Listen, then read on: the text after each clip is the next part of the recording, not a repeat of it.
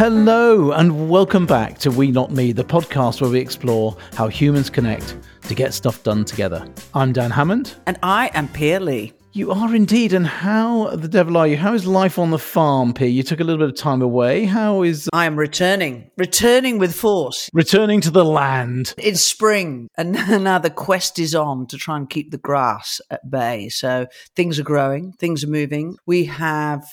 hopefully 2 horses joining our property. So I'm trying to find a fence. So a lovely We Not Me moment. My neighbour, because I'm trying to find a fencer and I can't find them for love or money. Anyone out there who's sort of in the country, some of these things are very difficult to find. But my lovely neighbour jumps in his car, says, I'm going to take you to my sister's. And that's where I have to go and view that fence. And that was because somebody had quoted me 3 times the standard rate to put a fence up around, which would have been a small fortune. But my lovely neighbour came to my rescue, as did our car, didn't work, and we weren't quite sure what was wrong. Another We Not Me moment. I have to say, when you make relationships here, they stick. And now I know why. Because I'd never, ever gone for a service and said, I think there's a rodent in my engine. And there was. Seriously, yeah. So something, probably a rat, had got in there and started chewing part of the sort of things that aren't meant to be chewed in a Hyundai Santa Fe, according to the manual. And so, yeah. And I think there was a lovely Facebook post that Juliet did, I think, about a chicken that was actually retrieved from a car as well. Yes, yeah, absolutely. Yeah, same thing. And I love and was sort of accompanied by the service notes, including return chicken to owner. So, very deadpan. Yeah. I did ask. This guy was exactly the same. He was the most deadpan. But I've got him smiling at the curling of his lips. So he's finding it quite funny. This English city chick has got no idea. But I said, did you find anything in there? Well, no, not actually. But it would definitely have been very busy. Well, I remember as a teenager reading Zen and the Art of Motorcycle Maintenance, and he warns in there, beware of laughing mechanics. He says it's a serious business. So it sounds like you're onto a winner. You're onto a winner. But so your life back on the farm is treating you well. But just making a little segue, your life outside gets us into our and a slightly dodgy segue, but gets us into our guest for today, Bart Foster, who is the founder of Business Outside. And we'll see in a moment that means many ways of getting outside, very many things that we sometimes feel constrained by. And I met Bart a long time ago, and he was always an exceptional human being. And I think the energy of this conversation will say that to us. So let's head over there and hear what Bart has to say. Hey, Bart, lovely to see you again. How are you? It's been a long time. Glad to be here. It has been a long time, and welcome to We Not Me. And as is traditional in this process, I'm going to hand you over to Dan Hammond. Now, you know each other well, so be prepared for whatever this random question may be. It genuinely is random, and here's your question. I would send X to Room 101. Is Room 101, is that a British reference? I think it must be. It's a George Orwell thing, and in Room 101, you meet your worst terrors, the thing you fear and dread the most. I would, if I could send, working in an office, 12 hours a day in front of a desk and a computer, and there's not even a window. There's a little crack and you can see clouds outside. That would be my 101. I love it. Room 101 is an office that works perfectly. And I suspect it might give us a segue into today's show. Absolutely. I totally relate to that one, Bart. I remember many of my student digs which is accommodation when I was, much younger, a few decades back. When you opened the curtains, all you saw was another brick wall, less than a meter away from you. And that was your whole view. Can I just share a comment that I recently realized? Humans have been on Earth 2 million years, just about. But for 1,997,000 years, until the Industrial Revolution, we've been outside. Yeah. And our bodies weren't meant for that. What are we doing? Well, we will definitely come to that. That was a little taster, a little snack just to get us going. Come on, tell us a bit about you. Who is Bart Foster? So I was a big company guy for a number of years. And Dan, that's where we met, right? I was with Kellogg's, and then I was with Novartis, and I was selling contact lenses. I was in the UK. That's when I met you. That must have been 20 years ago. It was indeed. I was always an intrapreneur, just trying to challenge the status quo. And even though I was a big company guy, I was an intrapreneur. And eventually I was able to spin a company out and created a vision screening kiosk that eventually turned into a health and wellness station and became an entrepreneur. What I do now is I live in Boulder, Colorado, and I help large companies and small companies think differently and get outside of their comfort zone and outside of corporate norms and outside of nature. But I learned a lot along the way, made a ton of mistakes, but I'm living a very intentional life now. And I think that's what is resonating with a lot of people. Was there a seminal moment, or was it a series of things that made you move from that path of corporate to the business that you've got now and the insight that you've got around being outside and the connection with nature? Yes, it was a dramatic shock to the system. So I ran a company that I founded for 7 years, and we put these health and wellness stations into places like Walmart and others in high traffic retail environments. And I learned a really valuable lesson along the way. When you raise 50 million in capital, it's not your company anymore. And one day I got invited to breakfast from my chairman, and he said, "How big do you want this company to get?" And I shared with him a number, and he said, every once in a while, I see a company that has all the makings of going public. And this is one of those times. And I think we should go a lot bigger. He said, "But we'll have to make a few changes." And I said, "Oh yeah, we'll need a new CFO." And I wasn't picking up what he was laying down. Well, you can laugh now. It wasn't funny at the time. No, I bet. This is what they call, this is like a Russian lunch, isn't it? You take your team out to lunch and don't bring them back. Yeah, he had like the guns blazing, he said, "I would even consider being CEO for a while."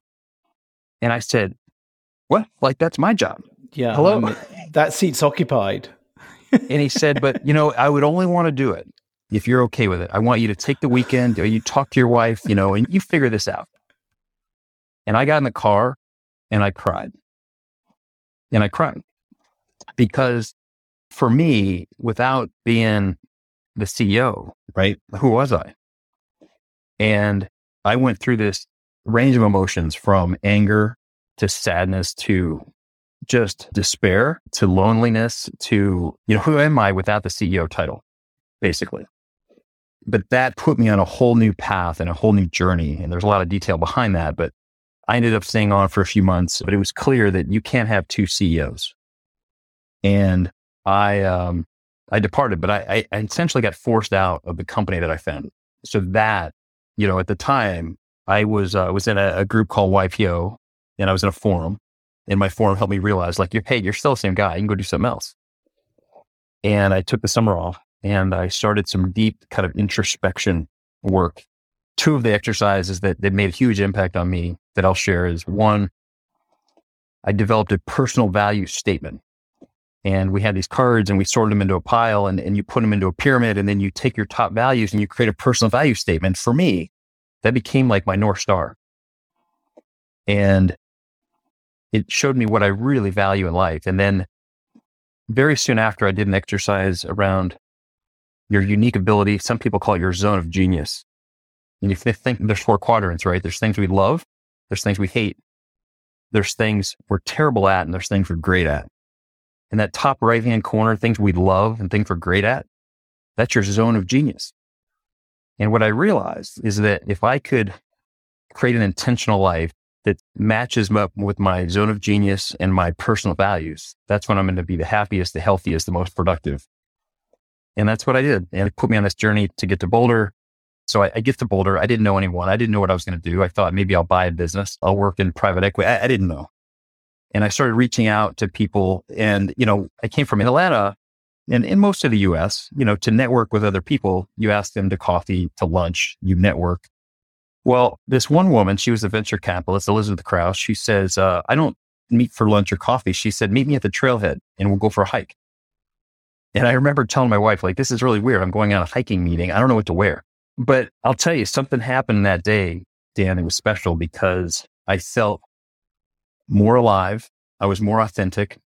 we're hiking and we're walking shoulder to shoulder. We're not making direct eye contact, but we're having this intimate discussion. And it was the first time probably in 6 months that I shared with her, I got forced out of the company I founded.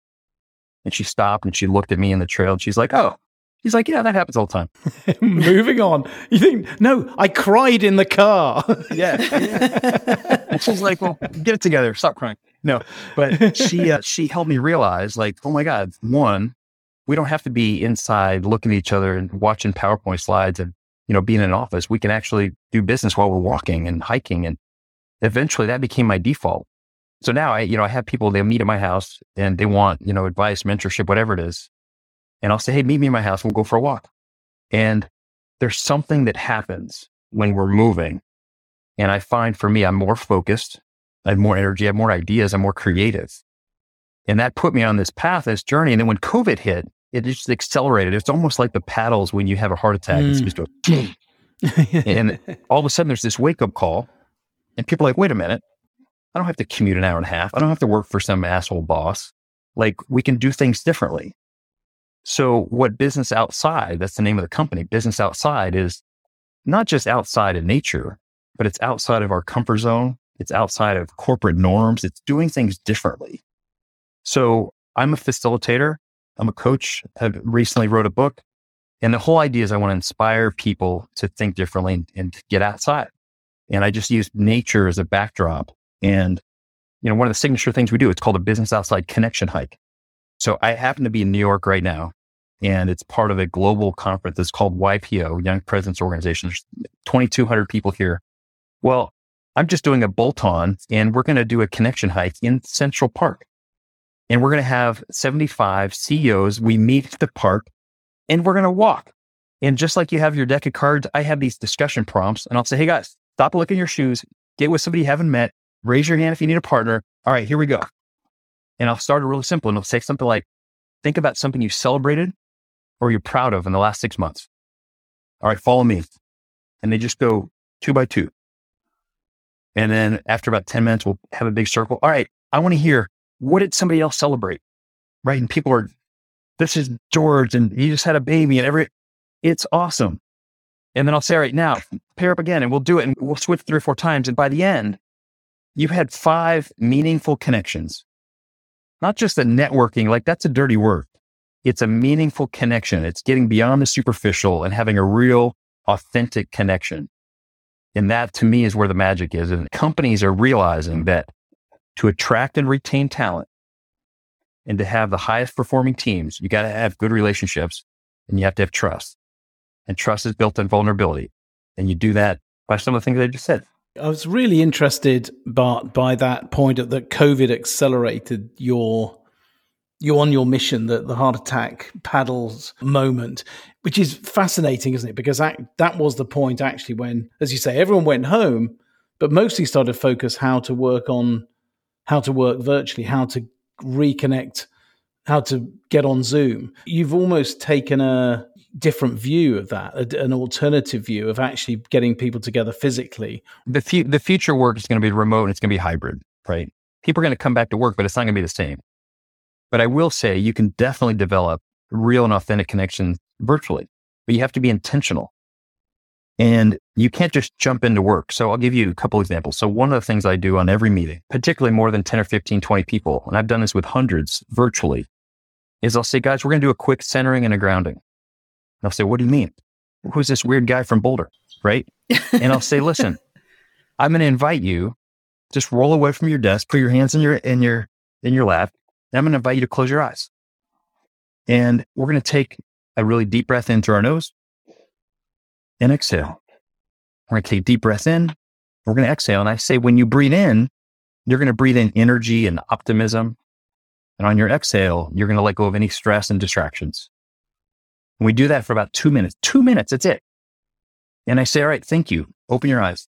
And I said, guys, we all come to work. We're not just human resources. We're actually humans. And we're not just coworkers. We're mothers and fathers and caregivers and all these things. So if we get to know each other as humans and realize that there's a lot of distractions, right? We came into this meeting that we're just at. Everybody's on their phone, right? They had text messages that they're wondering about their son's basketball practice. No, we're going to do centering and grounding so we all show up at the meeting at the same time. So that's a little thing. And then we'll do a quick check-in. How are you feeling mentally, emotionally, physically? And is there anything holding you back from being completely present for the next hour and a half? And then you have a chance. You can say, my dog might go apeshit if the mailman comes. Other than that, I'm in. But people don't do it. They just race from meeting to meeting and they're staring at the screen the whole time. I'll even say, hey guys, I've done this in a meeting with Alcon recently. We had 100 people on the call and I say, hey guys, we're going to take a 20-minute break, but here's what's going to happen on the break. I'm going to put you in a breakout room and I want you to go for a walk with that person. And they're like, wait, what? How's that work? Well, they have AirPods in, they go for, and they just take their phone and it works. And here's the key. I said, you've got to take a selfie outside. You got to be outside. You got to take a selfie and you're going to text it to this number. And they text it. And then I've got one of my interns and he puts a mosaic together and they come back from the break and it's got 100 pictures of people outside like doing shit. No one does that. So what are you seeing that people are realizing that's happening to them? And then when they're going through these experiences and they're having human connections, what's also then happening to them? So people are realizing that we've lost parts of our humanity and we're becoming robots. We're staring at screens and everything in our life is meant to be comfortable. There's a book recently, it was written by Michael Easter. It's called The Comfort Crisis. And he talks about, we go from our heated, our air-conditioned car to our air-conditioned office to our comfortable bed with our plush pillows and the nice food. And it's all comfortable. Like it's too easy. And we just come like robots. And what happens is it's so comfortable that we lose the human side. So what people are realizing when they come to some of our retreats and our events, and I work with forum groups, is if we can strip all that away, we can be vulnerable, we can be authentic, and we can get beyond the superficial conversations. If you think about a bell curve, 70% of the conversations that we have in life are right in the middle. How's the weather? How's your job? Oh, we should catch up sometime. That's a cool car. How long was your flight? Like no one cares, but they just say this shit because that's just what you do. How are you? Oh, how are you? I'm good. How are you? We should catch up. Like, no, let's catch up right now. Hey, we're talking right now. But again, the bell curve. So 70%, you get to the 10% on each side, positive and negative. That's where you get to a little bit more of the feeling, the emotion. You don't share with everybody. And then the 5%, the tail on both sides. That's where it's either the deep, dark secrets you never share, or it's the, things you would love to brag about, but you just can't. But when you get outside of the 70, that's where the magic happens. Do you meet resistance, Bart? We're not used to this. And we see in our work a lot, people wear corporate armor of some sort. When you say we, I think you mean older people our age, because younger generation, they're used to it. Well, what I mean is, sorry, what I meant was Pierre and I, we're old. See people with that. You're older and than me. Older people do. Yeah, exactly. We're well older than you. Yes, but do you see that? Let's catch that though. So do you find the younger generation is more open to that, ready, and the older generation still has are more likely to have the armor on? What is that? Let's do that generational thing. How does that play out? So I was raised, you don't share dirty laundry, you don't show emotion, particularly at work, and you have it all together and yes, everything's great. The younger generation is not like that. And there's pluses and minuses, but the big plus is people are authentic, they're real, and they're in touch with their emotions and their feelings. And that is the magic. And that's where we're finding so much success with people that are in their 40s, 50s, and 60s. They were never shown this way. And what happens if you're vulnerable, other people are vulnerable. And then vulnerability builds trust. And that's what Brené Brown has made her whole career on. There's a little bit of a change of topic, but you mentioned when you met your first meeting that was outdoors, I think Elizabeth Krauss, I think her name was, and you said you were walking together looking forward. I've heard there's something about that, isn't there? Talk to us about the walking piece and we're taught as well, the sort of convention is you have to look at people and understand their body language to actually connect with them. So it's the same reason why they tell you, with kids, the best time to have a conversation is in the car because you don't have to make direct eye contact. And the fact that they're held hostage, they can't go anywhere. But there's something about movement and walking that generates more ideas, more creativity, but you're also more vulnerable and you're more focused. And when you're not making that direct eye contact, you're a little bit open, and it's been proven that you actually will share more, and you'll get beyond that 70%, and you'll get to the feeling of the emotion. And that's, to me, that's where relationships are really built.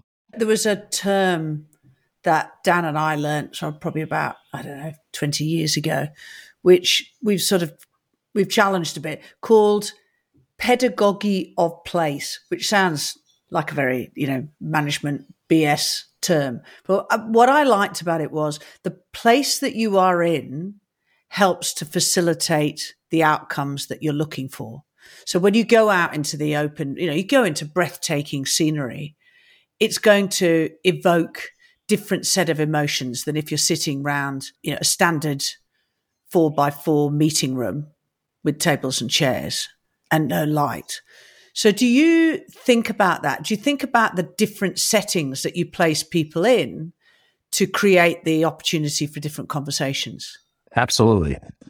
And I haven't heard that term, but intuitively it makes a ton of sense. Time, place, setting, it all matters.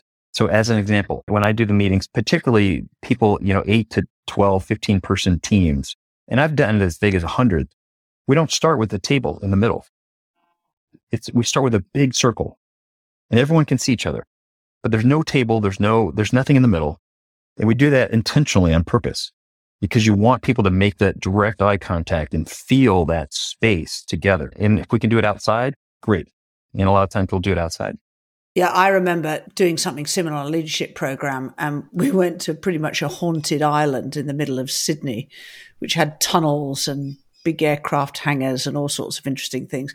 And it was extraordinary to see how the place that people are in, expansive views or historical artifacts, whatever it was, gave a certain mood, which I think is really important. What happens to us when we have to go back to these rather airless rooms that we are conducting most of our meetings in? Can we take the outside back in? Well, you start by telling your boss that you have these new tools and ideas and you want to try some of this stuff. And it starts slow. And I'll give you like 6 different tips you can try.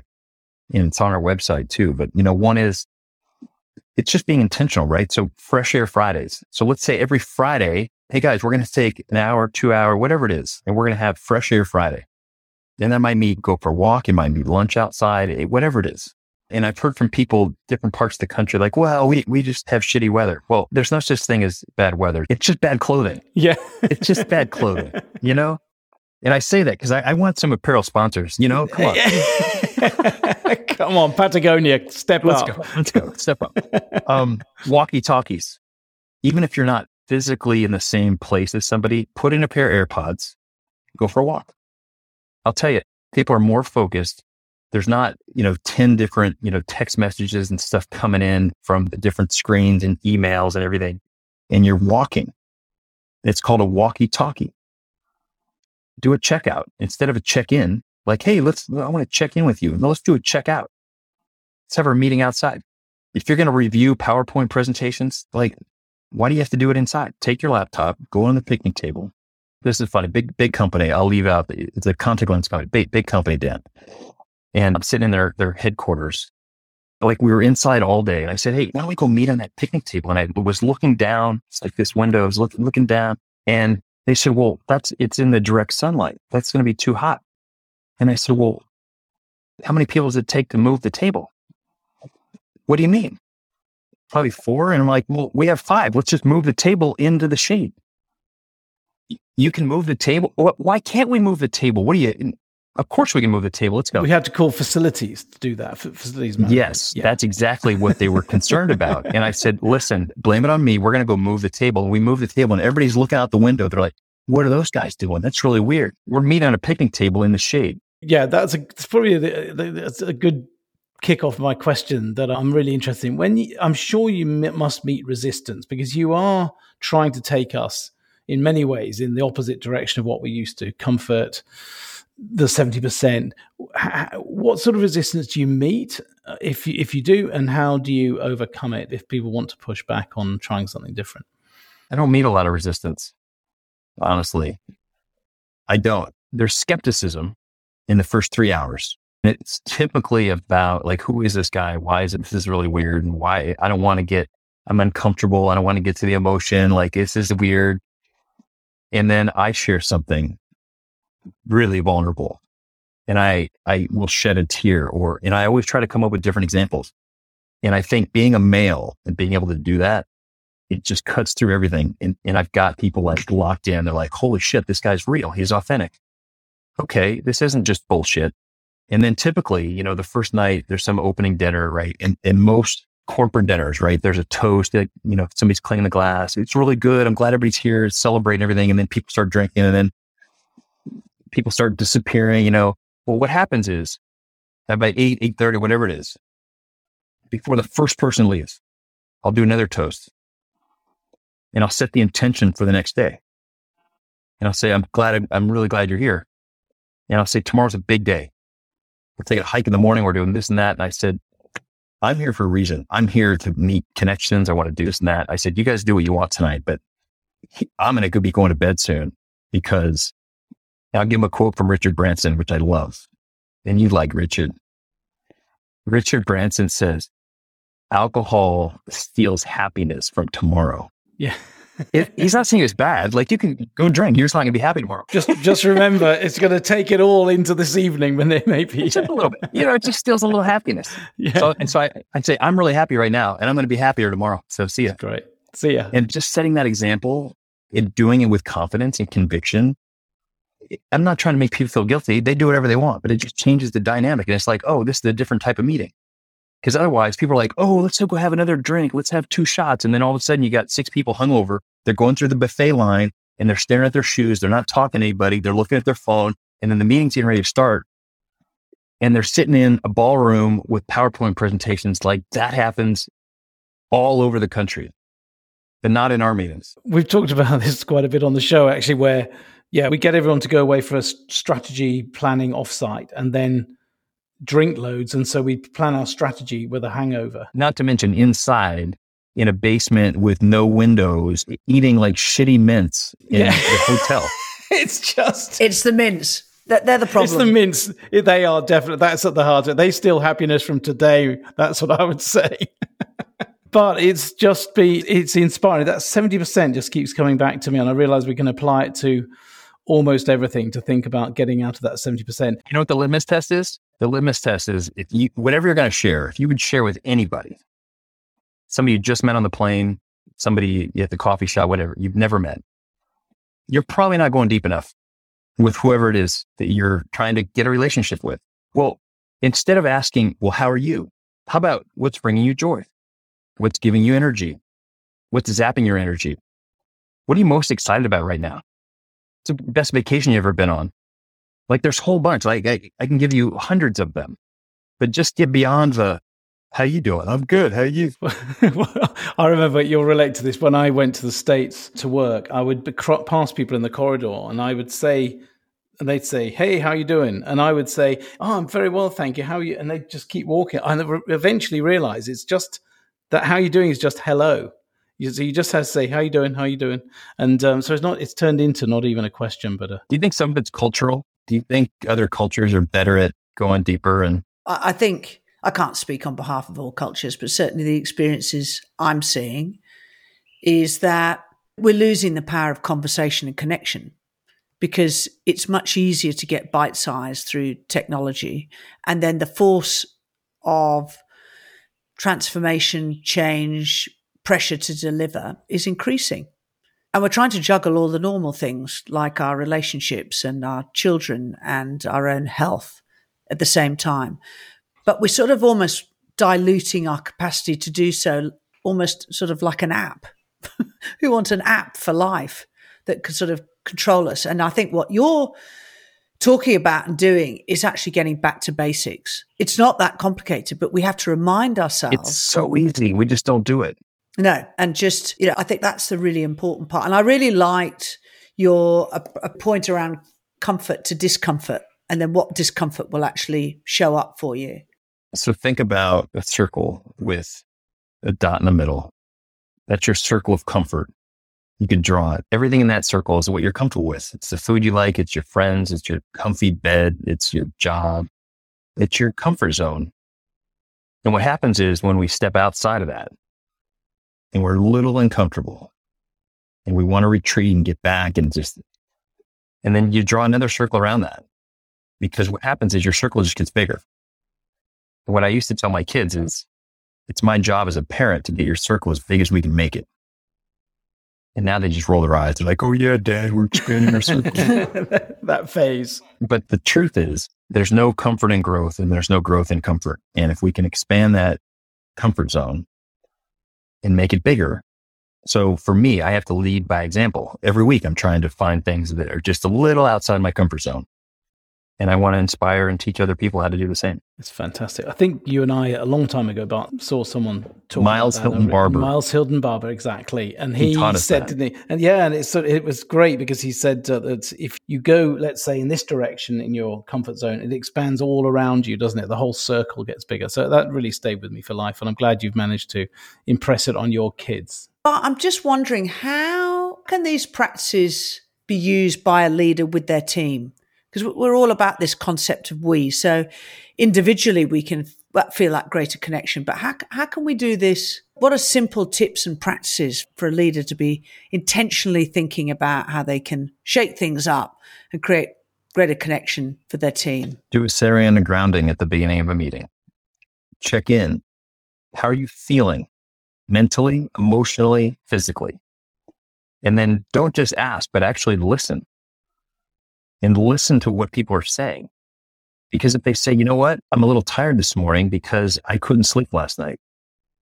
My dog passed away the night before. So I'm a little distracted today. I'm trying my best. But you know what happens? Most people never ask. And they see that she's just not quite engaged. And then without asking, people jump to their own conclusions. Oh, I wonder why Sally hasn't been engaged for the last 3 days. That's kind of weird. Why don't we just ask? Like, she lost her dog that she's had for 10 years. Like, let's give her a little space. You know why people leave companies? They leave because they don't have any friends at work. You're 50% less likely to leave your current employer if you have 2 or more friends, like good friends.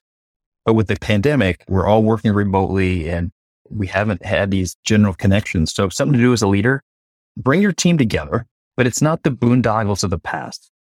It's not boozing it up at the bar and playing golf. It's having genuine connection and being intentional and asking questions that matter. It's so right, Bart, and I think we've really reflected on this, how in the virtual world, these quite often on group calls, but we have neglected that thing that happens a bit more naturally when we're together, which is the one-on-one connection. And that, yes, you can do these things in teams, but how do you actually build those one-on-one connections, build those relationships? By sharing emotions. And it's very often a thing we're not deliberate about, and that quickly fades away in our back-to-back meetings, I think. You can feel it in a conversation. It doesn't matter what setting you're in. When somebody gets beyond the superficial, you just feel it. Like their shoulders drop a little bit. It's not rehearsed. And that's why, in an interview, you try to get somebody to get off their, I don't like the question, oh, tell me about yourself. And it's the question behind the question. And then we get them to get a little bit beyond the superficial. And that's where you get the real authentic person. Hey, Bart, this has been a show, a conversation packed with practical advice. So this is a slightly unfair question, but just we always ask it. What could someone do? Maybe they're feeling unsure, maybe they're lacking a little bit of courage. They're trying to drum up that courage to get out of that comfort zone and do something different in this direction. What's your advice to them to start? If you're having a little angst, there's a great framework that I learned from Jeff Bezos, and it's called regret minimization. And you think about your life like you're 80 and you work backwards and you try to minimize as many regrets. So that's a framework. It's trying to minimize regret. And if there's one meaningful step that you can do to take it in that direction, and it could be as simple as introducing yourself to someone you haven't met, go having lunch with somebody in a different department, calling someone up, that just started in their new job, invite them to lunch. Just take a risk, take a chance, and get out of your comfort zone just a little bit. And then ask real questions and then listen. To me, that helps.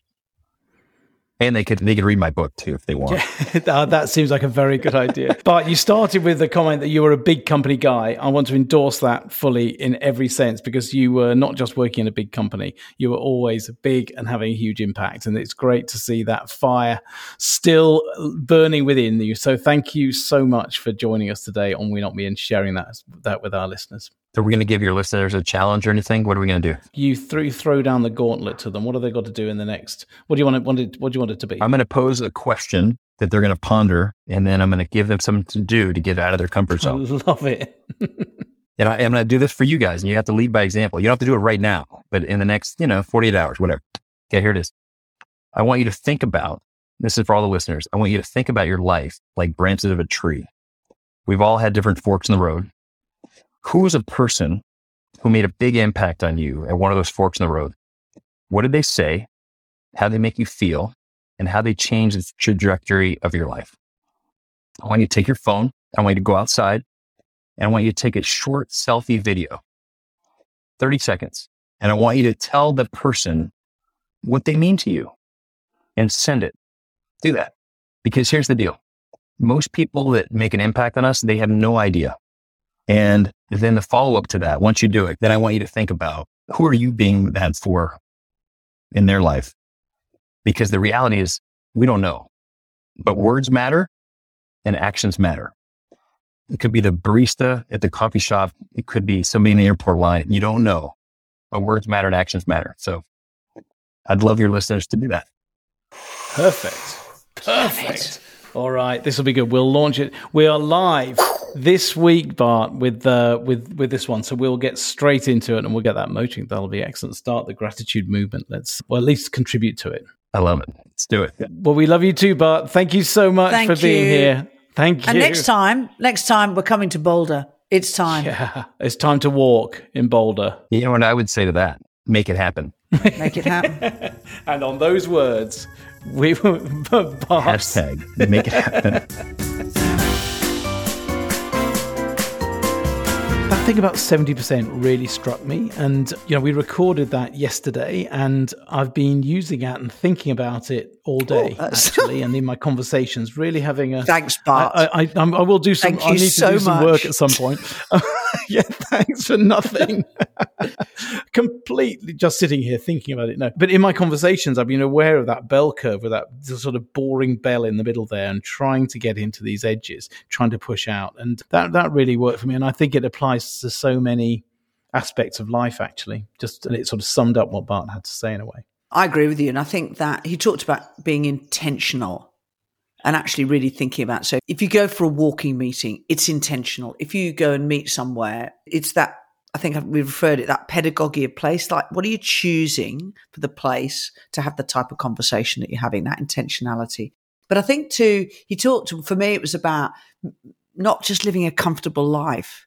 I somehow think it's interesting. We think a mark of success is comfort, and we might just have lost a little bit of what the intention is of life, because it is the discomfort that allows us to get in touch with a bit more with our vulnerability and allows us to be real. Now, it's hard.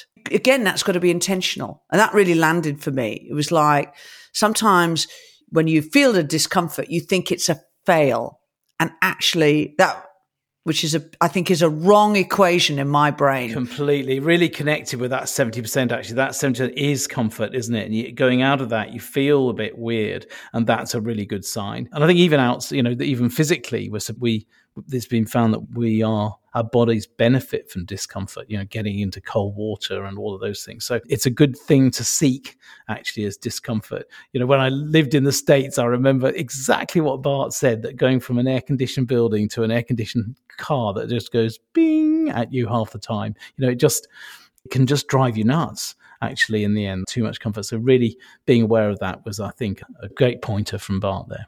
I think the other reflection I had was, for all of us trying to lead better and have better dialogue and better conversations and connect better, the questions that he asks on those walks, no offense, Bart, but they're dead simple, aren't they? And he'd agree this. Anyone could ask those questions. Geniusly simple, Bart. Geniusly simple, exactly. But just not necessarily easy, but simple. So anyone could ask someone a question and just let it sit and have a conversation with it. And I think that simplicity actually that Bart brings to that is powerful because it means it's scalable. So someone could take that away and do it with their own team. So I thought that was incredibly smart. And I think that, as we've talked a lot about on these podcasts, the art of questioning. So again, think about your question rather than just actually almost to go on autopilot to ask something that really actually you're not that interested in getting an answer. Yeah, exactly. And the quality of the question will drive the quality of the conversation, won't it? So yeah, so right. Marvellous, great to see. And it was lovely to hear Bart in action as usual. But that is it for this episode. You can find show notes and resources at spotify.net. Just click on the We Not Me podcast link. If you've enjoyed the show, please do share the love and recommend it to your friends. Also, please do give us a rating on your favorite podcast platform. You can also contribute to the show by leaving us a voice note with a question or a comment. Just find the link in the show notes. We Not Me is produced by Mark Stedman of Origin. Thank you so much for listening. It's goodbye from me. And it's goodbye from me.